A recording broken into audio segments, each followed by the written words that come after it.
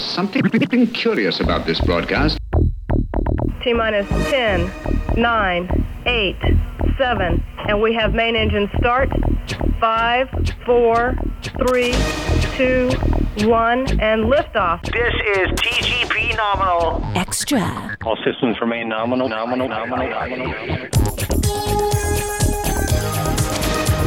Hello everybody and welcome to TGP Nominal Extra, your monthly look at all things science fact and science fiction.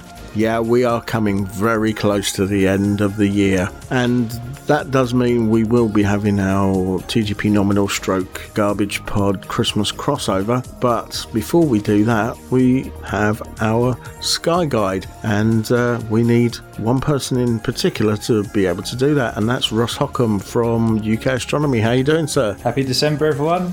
I don't know about you, but we've actually got snow outside as we're speaking. So it's here. Christmas is coming. I think we had some, but it disappeared very quickly. But the ice and frost has not lifted today at all. So I think it's like 1 degree outside at the moment. Well, I think I've had my heating on pretty much all yesterday and today now. But the snow's still there. It's brilliant. It's only a light dusting, but you know, for us Brits, we're happy with that. That's classed as Christmas. We had our Christmas light switch on cancelled on the weekend because of the fact that the snow wasn't the problem, but the high wind was. Yeah, that was a bit mad, wasn't it? There was a really, really strong wind at the weekend. Was there a hurricane anywhere? But it was a proper storm. It was one of the ones with a name. I think it was Aren or Arlen or something like that it was called. Is it one of the ones where we got the tail end of it and we're like, oh, whereas the Americans got the whole of it and we're like, we're fine. Pretty much. Yeah, because our light switch on has big scaffolding, staging and all that kind of stuff. They wasn't prepared to put the staging up just in case some of it fell down. And when the lights are actually switched on, we have fireworks as well, and you really don't want them blowing off in any direction. They would have been shot off somewhere else. The lights are on and everything, but just no countdown and stuff, which was a shame. But that's the situation in the UK when it comes to the weather. But the skies have been quite clear. Yeah, they've been really good. And last night there was a load of snow, then it cleared up completely because I was outside crazily, not with a telescope. For some reason, I got in the Christmas spirit. We were meant to be putting our Christmas lights up, but myself and my wife got to the point where we were like, we'll do it tomorrow. We'll do it another day. We couldn't be bothered for some reason. So instead, I got some, I was meant to get mulled wine, but as you rightly pointed out, I got some sangria, which is technically kind of the same thing. So I heated that up and I sat outside with my little fire pit, had that going. So it was kind of snowing around me while I was out there with the fire pit drinking mulled wine. It was awesome. It was really nice, but a bit crazy if you really think about it. That kind of takes me back to when I used to do the festival circuit. Even on a bank holiday weekend, August bank holiday, in the evening, you know, get quite late and it's quite cold. And so you sat round a fire, somebody will always bring out a guitar and you'll have a sing along and drinking some kind of homemade brew that's been heated up, and probably lost a few brain cells in that evening just drinking this stuff, but it was good fun, and it kind of takes me back to that when people sit there around the fire drinking mulled wine and stuff. There's something about like just seeing like the rooftops with all the snow on, but then a clear sky as well. I don't know what it is. It's just something that's very picturesque, isn't it, to see it all there? Oh yeah, and you can see the houses that have got proper insulation and not. I always say that to the missus. I go, see, I did the loft the other year. Look at that. Snow's still on it. She was like, yeah, what's that mean? I mean, it means no heat's being lost. I'm a legend. And I go, oh look, they're not. If it carries on like this, I doubt it, but there might be a slim chance we might get some snow at Christmas. So I think I can only remember maybe one Christmas that actually had snow on when I was a kid. I can remember going over to my cousin's and we went on a pub crawl on Christmas Eve, and as we came out the last pub, it started to snow, not very thick, but it was there. And I always noticed that all the police officers, because you always get police officers as people are coming out the pubs, all had Santa hats on. Oh, excellent. Which was nice. So I think it's time we went on to the main body of the show, which is the Sky Guide, and we'll do that after a short break.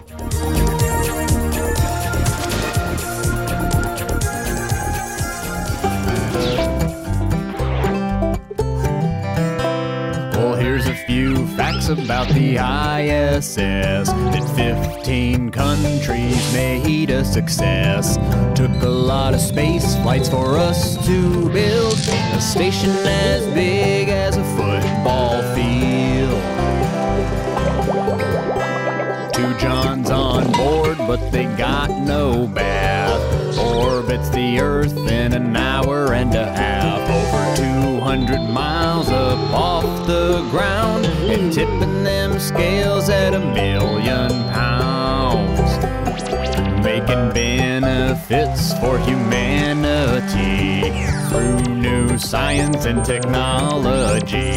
Over 200 people have lived on board, the heroes of Earth who were driven to explore space, that is, off the Earth, for the Earth, on the journey to Mars.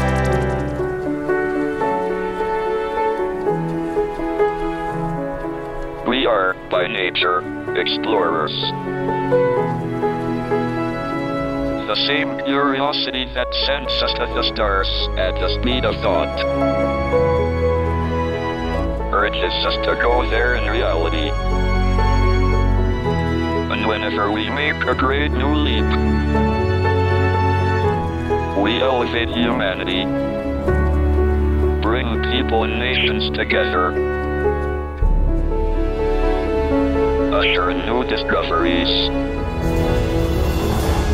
and new technologies. So remember to look up at the stars and not down at your feet.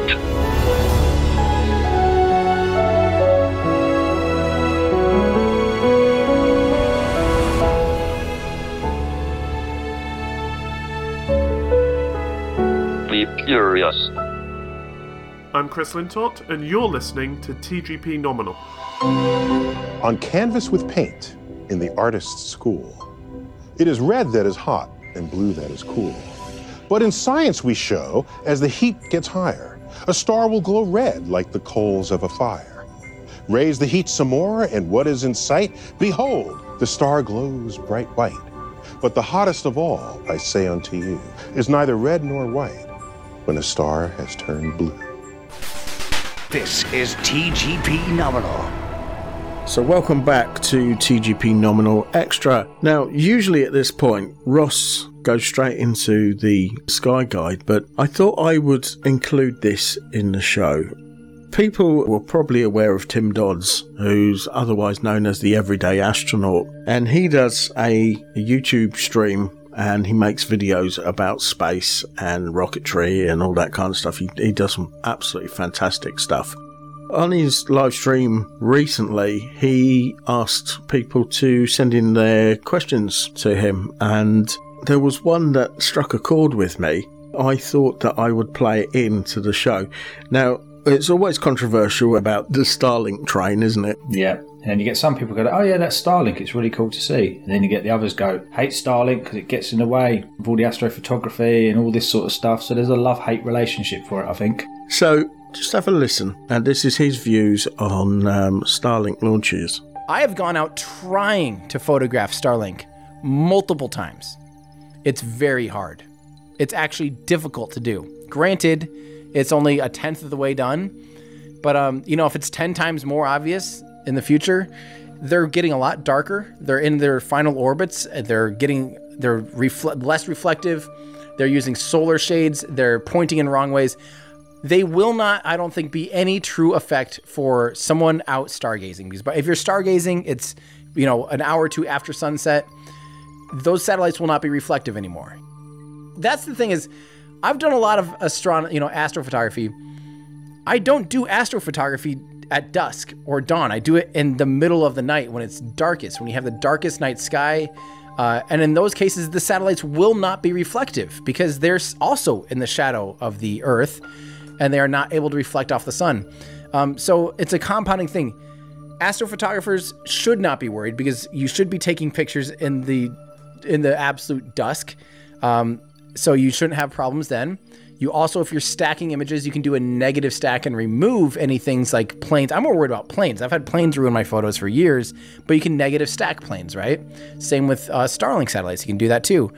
And also they're getting dimmer. So I'm not worried about it as a fan of astronomy, but I am more worried about the scientific discoveries and things that require this little tiny piece of the sky that's being observed for something that it could be more of a nuisance there. But SpaceX is working very closely with the astronomy community to help prevent and mitigate that as much as possible. So yeah, good question. But personally, go take some pictures of Starlink satellites, and I think you'll have a hard time doing it. Well, he definitely seems like he knows a lot more than me about astrophotography and taking pictures. I've only really used my phone, and even used my phone trying to get pictures of them was really difficult. And that was when they were a lot brighter, because when was it? Probably about a year or so ago, if not more, maybe a year and a half. The main moment when everyone was seeing them was actually through COVID when it first started. That's 2020, wasn't it? Yeah. I think they could see them all going across the sky there. And I've tried taking pictures of them as well, and they don't come out that bright. So now they've got shielding on and stuff like that. Hopefully, as he says, I mean, he obviously knows a lot more than me. They should hopefully not get in the way too much. They're going into their final stages now, which means they're going further and further away. So that means they're going to be even more dimmer than they were before. Yeah, that's what Elon Musk was saying, that wasn't he? He said they're going to be bright for a while, but then as they start going up and drifting away, because people thought they were actually going to see constellations of these things, didn't they? Thought there'd be all different ones. You'd actually make your own constellations out of all these bright objects all over the sky. But it sounds like they've listened to the community and they're doing all they can for them, hopefully. Now, the only problem we've got at the moment is something that John mentioned in the last podcast, which is a company called Astra, who have successfully launched their latest rocket. We were preparing for it in the last podcast because previous to that we had the Astra rocket that went sideways, which was bizarre. Cool to see, but not right. So the latest Astra rocket was successful, so they're hoping from now they can make their own constellation of satellite technology for internet. Because SpaceX has done it, you're going to get other companies that want to do it, and Astra is one of the first. And they want to send up 13,000 satellites in small batches, not all together. So hopefully Astra will learn from SpaceX and Starlink and do similar things to stop the reflections. I hope so. There was quite a lot of backlash, wasn't there, the astronomy community against them? Yeah. Fingers crossed they've learnt from that and they think, we don't really want that bad press. Maybe we'll just shield them a bit, or, people just go, just paint them black. If you paint them black, it absorbs more light. And in space, there isn't really anything to stop the light getting to you, so it's all going to reach you and it's going to heat it up and it'll just destroy the insides, I imagine. So it's quite a hard thing to kind of negate. Definitely. Right, shall we go into what's going on this month? Why not? That's what I'm here for. So, yeah, December, with the snow and the clear skies and the stars and everything out, it just looks kind of magical, doesn't it? It looks really cool. It's got that Christmas spirit to it. So I'm going to do a little brief where the planets are and what they're kind of doing. So Mercury is going to be popping up briefly with Venus. Venus is always looking nice and bright in the afternoon sky. Mercury comes up, I think, about halfway through the month, and it'll be just below it. Might be hard to see, but you could spot Mercury and Venus together. Again, Jupiter and Saturn are still up in the sky, quite nice and bright until around 10, 11 o'clock at night when they start setting. Uranus, or Uranus as I like to say, and Neptune, they're both up as well most of the night, but they are both placed kind of in between constellations, so they're going to be a hard find. So a bit of star hopping and maybe an app or two is going to help. Mars is close to the sun in the morning sky at the moment, so it's a bit of a challenge to see. There may be an opportunity to see it in the morning, but to be honest with you, I think it's so low and close to the sun, probably not worth it, not for at least another year or so, because you probably won't see much on the planet itself. But they are all there, you can all see them. So let's move on to the actual dates and what's going on. So it kicks off on the 2nd with a lovely morning thin crescent moon rising around about 5 a.m. Again with Mars rising just to its bottom left about an hour or so after. So allowing you to kind of see them both just before sunrise if you're lucky. Again, I'm not too sure about how bright Mars is and whether you can see it. I think you might be able to make it out, but you're not going to have long to see it before the sun kind of comes up and washes it all out. There's also the nice blue star Spica, which is in Virgo, and it's going to be higher up to their right. There's another big bright burning star Arcturus, which is higher even further up above them. I believe it's slightly more to their left. So it's going to create a kind of cool morning welcome to the day. You'll have the moon, you have Mars, a nice blue Spica, and the huge, awesome burning Arcturus up in the sky. So imagine that, looking across some maybe frosty fields, the stars and maybe a planet and the moon there. Most of the stuff's in the afternoon at the moment. But if we move on to the 3rd, This morning you can see the same cool sights as yesterday, but the moon is now going to have moved. It's going to have moved past Mars and is going to be a really thin 1% lit. So it's a really, really thin, tiny little crescent. It's rising at around 7 a.m, so you're going to have to get out quick and spot it before the sun rises. Again, really cool thing to see in the morning sky if you're an early riser and you've got to get up and go to work or anything, or maybe school if you're up that early. If we move on to the 4th, now moving on to the afternoon sky, which is always better, especially in the winters. It gets darker really early now. From around about 4:30 p.m. this evening, watch and see if you can spot the brightening Venus as the sky darkens with the setting sun. You should easily then see the gas giant Jupiter up to its left, with the ring planet Saturn slightly fainter in between the two. So you've got the nice two bright planets, Venus and Jupiter, and in between them is the faint Saturn. If you grab a pair of binoculars or a telescope, pop it onto Venus, and you'll see that it's around about 25% lit, so it too looks kind of like a thin crescent moon. You shouldn't need a moon filter to dim it down to see, because when it's quite bright, sometimes you need a filter to go into your eyepiece to dim it down so you can actually see the phase. But about 25%, you should actually be able to make out the crescent, hopefully. I don't think I've tried it myself with binoculars yet, but I do believe you might be able to just see the thin crescent with them. I'm going to have a go and find out for you. But it's all part of the fun of astronomy, going out and not knowing and seeing for yourself if it actually does happen. So if we move on to the 6th now, so a couple of days ahead, go back to Venus in the evening, you'll see that the moon has now popped up just to its right. So it's no longer in the morning now, it's coming up in the evening or afternoon. It will again be a very thin crescent, and maybe with a pair of binoculars you might get to see both in the same view at the same time because they are quite close to each other. So that'll be a cool sight through some binoculars. The moon will be moving slowly past all the planets each month as it goes on, so you can kind of follow its journey passing all these planets. If we move on to the next day, again, another awesome view in the evening. As the sun sets around 5 p.m, Venus will be up. There'll be a now 16% lit moon. Saturn and Jupiter will appear again in the sky to their left. The moon's going to be more easily visible between Venus and Saturn. So it's moved from the right hand side of Venus up towards and below sort of Saturn, in between the two. You might as well spot there's a bright blue star higher up of them all, and it's the star Altar, which is the tail of the eagle Aquila, which is a constellation which is kind of diving down now as the sun sets. It's like swooping down below the horizon. So that's something cool you can imagine and see as you go out in the afternoon sky.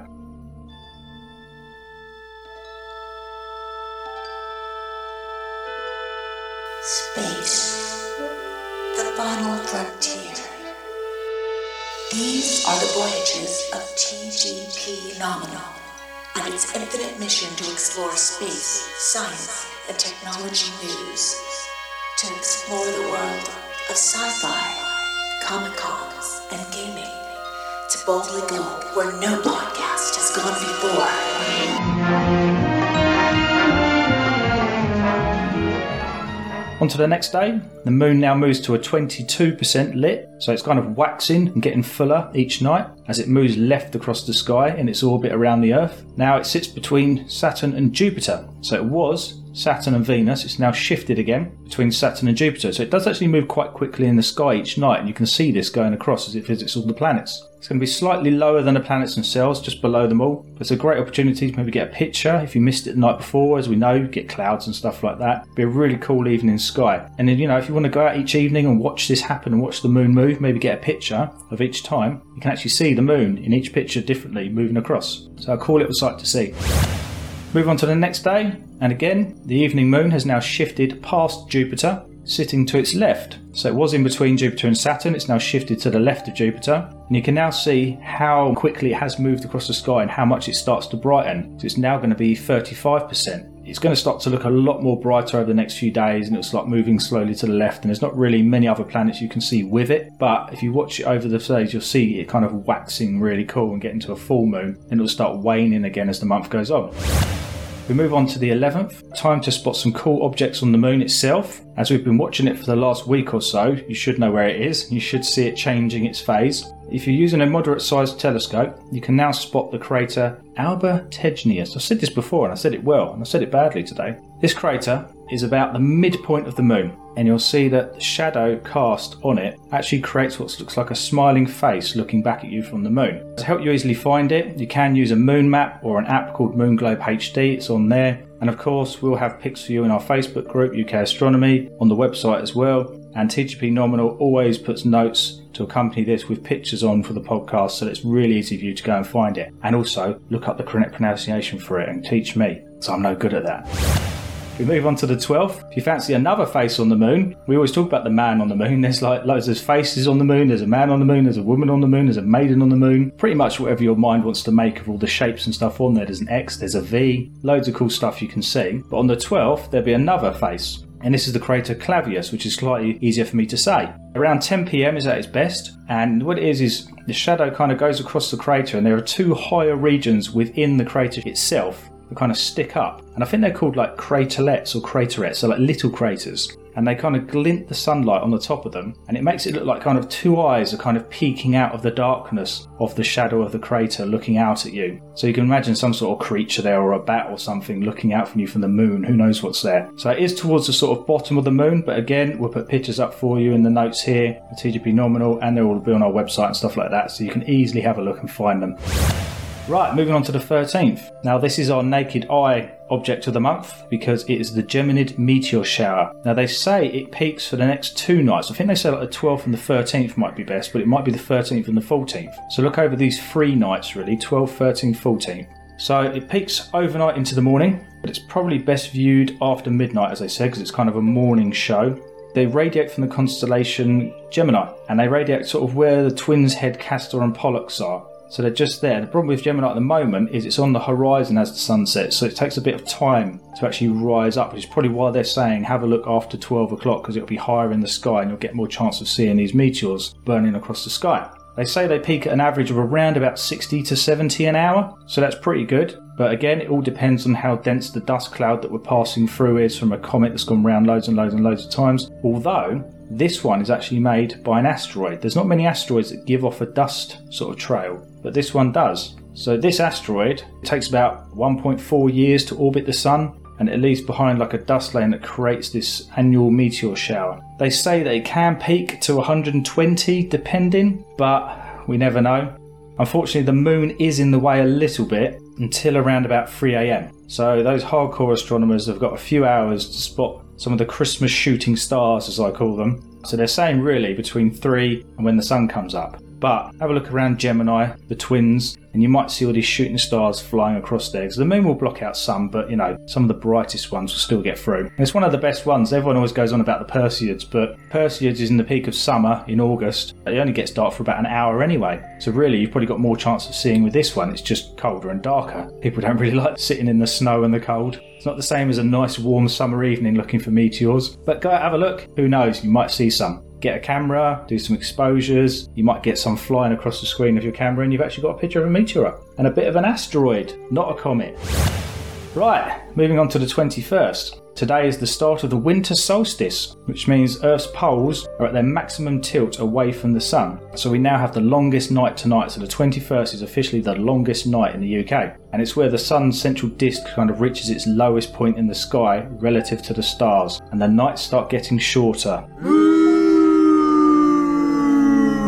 So we have to build up to the 21st. We've only got about 21 days of longer nights until they start slowly getting shorter. And there's one thing I will say about that is that last year's winter solstice was warmer than this year's summer solstice. Is that in the UK, I'm guessing? Yeah. Yeah. Our country makes no sense really, does it? Bizarre. Just depends where the wind's blowing, I guess, and what's coming our way. Yeah. Cool. Well, you never know. There was me saying, you know, sitting out in a nice summer Perseid meteor shower. It was actually colder, probably. So this one might be warmer, guys, so go out and do it.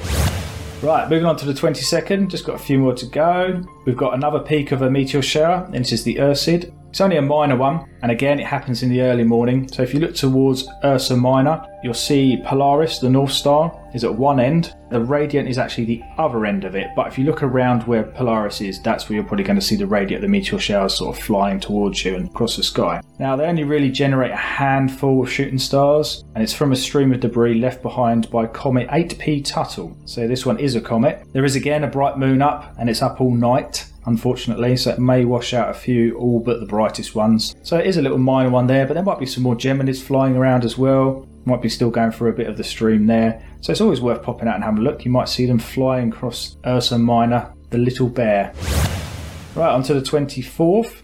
and we now have a 76% lit moon. And if you look at the moon at 4:16 a.m, which I don't think many people are going to do, especially this time of year, if you look there, the moon is actually in Leo constellation, and there's a star there, and it's only kind of like a minor star. It hasn't actually got a name or anything, but the star's going to slowly slip behind the moon at 4:16. So you can see this star kind of go across the top of the moon, disappear behind it, and then it reappears at 5:09 a.m. So you can actually watch the moon kind of gliding across the sky and make this star disappear behind it, and slowly keep moving till the star pops out. So you can actually watch almost over 45 minutes the moon actually moving in the sky as it orbits the Earth, which I always think is quite cool. So if you are about and you can get up at 4-ish in the morning, go out and have a peek at this, watch it for 45 minutes, then go back to bed. It'll be fun. But it's really cool to see. It's something that kind of like makes it real.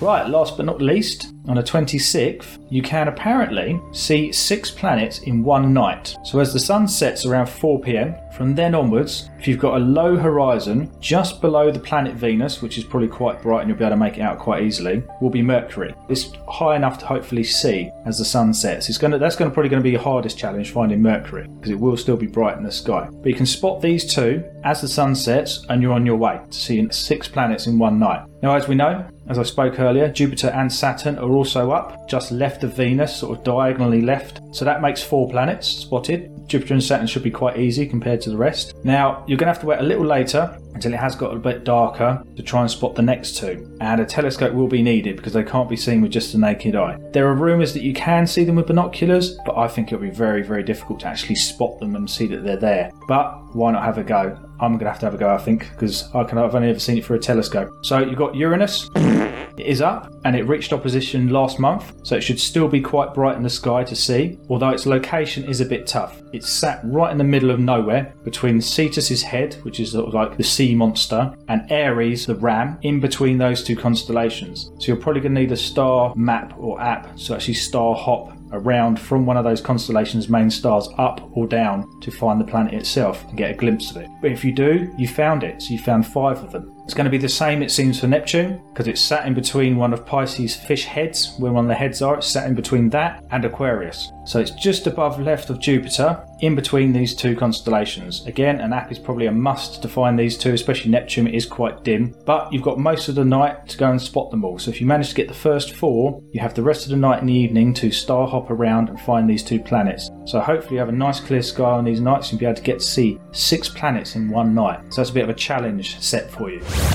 Now, this is where we go on to our objects of the month. Now, this is our naked eye object of the month, and as I said, is the Geminid meteor shower we spoke about. It's a great one to see. It's not as famous as the Perseids, but as I said, with darker, colder nights, this should see a lot more, hopefully with less light pollution if you go out somewhere, and hopefully the moon won't wash out too many for you. We move on to the binocular object of the month. We did speak about this last month, but it seems like the comet we spoke about, 2021 A1 Leonard, is actually getting brighter. I've seen some photographs of it, I've seen people saying they've seen it, so it's meant to be getting brighter and brighter as the month goes on, and even easier to spot with binoculars this month. They reckon you might even be able to see it with the naked eye. It's not going to be as good as that Neowise comet we saw in 2020, but you might be able to make it out, you might be able to see the comet. It's quite low in the sky, it's passing under Venus. So as we know, Venus is actually not too low on the horizon, but it's going to be underneath it, so it might be around where sort of Mercury sort of area is. So you're not going to have a lot of time to be able to spot it because the sun's going to be setting, but you'll be able to scan the horizon, you might be able to see it with binoculars. They're saying it's best between the 1st and the 13th of December, where it's kind of to the right below Venus, moving under and past it. So it's literally almost underneath, just to the right of it on the 17th, and then to the 18th it's just to the left of Venus.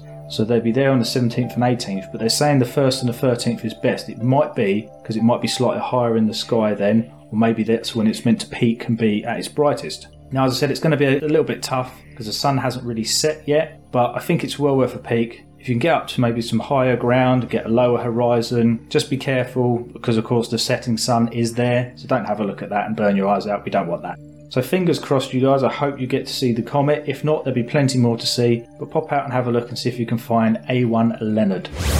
Now, it wouldn't be December without the telescope object of the month. It's been mentioned before, but it's because I just love it. I love it because when you actually look at it, it actually does look like what it says. So this is the Christmas tree cluster. And if you see it in pictures, I think people have deliberately made it kind of green. So it actually does look like a Christmas tree. And it's in Gemini. So if you start at the twin Pollux' head, which is a star, move down to its left leg to the star Alzir, not far from there you'll find the Christmas tree cluster. You might be able to see it with binoculars, but I think a telescope is best, but you can have a go. It is an awesome little cluster. I love it. It's formed by like a group of really young stars, and it actually does look like a Christmas tree with a big bright star right at the top. Just like we do in our own homes. We stick a star at the top. Although nowadays I think people stick all sorts of things at the top. We've got fairies. I think we have pigs, because Frankie loves pigs for some reason. That's my wife, by the way. There is also the Cone Nebula here, but it is very hard to see. It's kind of like a wispy, swirling load of gas that looks like a cone sort of going up towards the Christmas tree, or actually in the Christmas tree cluster. With a camera, you might be able to pick it up, so if you fancy some astrophotography here and having a go, it can be found by the designation NGC 2264. So if you just pop that into apps or Stellarium, that will pick up exactly where it is for you, and also that's where the Christmas tree cluster is. So if you've got Stellarium on your phone and you want to try and find it, pop that on there and have a look. It's a really cool little cluster and I absolutely love it. I have to talk about it every year, I don't know why, just love it. So that's December. So all I can say is Merry Christmas from all at UK Astronomy and clear skies. So Ross, I know it's been difficult for you lately, but what have you got lined up? Anything for Christmas? Well, there's the 12 Sights of Christmas song that rears its ugly head every single year. That'll be coming out, which is me singing the 12 Sights of Christmas horrifically. My favourite part of that was Nothing, It Was Cloudy. Yes. I think that is... Yeah. I had to put that in there. I thought that was quite funny. Yeah. I do like the Andromeda bit. Andromeda Galaxy, wasn't it? Something like that. Yeah. Nothing, it was cloudy. Uranus, it's not funny. Yeah, that was many moons ago, but it keeps coming out every year. It's a tradition, it's the law, it's got to be done. It seems like it now. Then I'm probably going to do an online, just the Star of Bethlehem talk. So what it was and, lots of different factors of what it could have been, what it wasn't, how it happened, periods of time it could have been at. That's quite cool. So I'm hoping to get that done as well. And that will go out just for Christmas and then we'll remove it in January because it is a token talk that I put out there for people. So hopefully that'll be out for December for you. It'll be quite interesting. And then we're just talking about doing some work with you. Bit of fun, bit of facts. And apart from that, probably getting back to work at last, hopefully. Now my wrist is getting better. Yeah. And getting on with life, getting back out there. Spamhead Productions are a small independent sound recording company based in rural Hertfordshire. We specialise in creating content for all your podcasting needs, whether it be field recordings, vox pops, or capturing the atmosphere during social events. Editing is a very time-consuming job, so Spamhead Productions are on hand to take away some of the burden for you. Just advise us on how you'd like your content to sound, and we will do the rest. We can even help you design and manage a website for your podcast too. Visit us now, spamheadproductions.weebly.com. That's spamheadproductions.weebly.com. So Ross, it's always a pleasure to have you on the show. Thanks for having me. Merry Christmas. It does seem weird saying that at the beginning of December, doesn't it? It's not technically Christmas yet for us, but... Well, we have got the Christmas crossover, as I mentioned earlier, and we'll see how things go. So that leaves me with the usual stuff that I have to say, which is stay safe, everyone. Thanks for listening, and we will speak to you all again real soon. And remember, there's a billion worlds in your back garden. Well, that about wraps it up for this episode of TGP Nominal. If you want to get in touch with us, then send an email to garbagepod@virginmedia.com, where your input is our output. Or click the social media icons at the top left of the page over at tgpnominal.weebly.com. If you would like to subscribe to any of our podcasts, you can do so via iTunes, the RSS feed, and also Stitcher and TuneIn On Demand Radio. And you can listen to me going solo, bringing you the latest in movies and home theater for regular people in the Widescreen podcast over at widescreen.org. Don't forget to rate and review us. If you like what we're doing here, then why not buy us a pint by clicking on the donate button on any of the podcast pages. And don't forget to spread the word about us.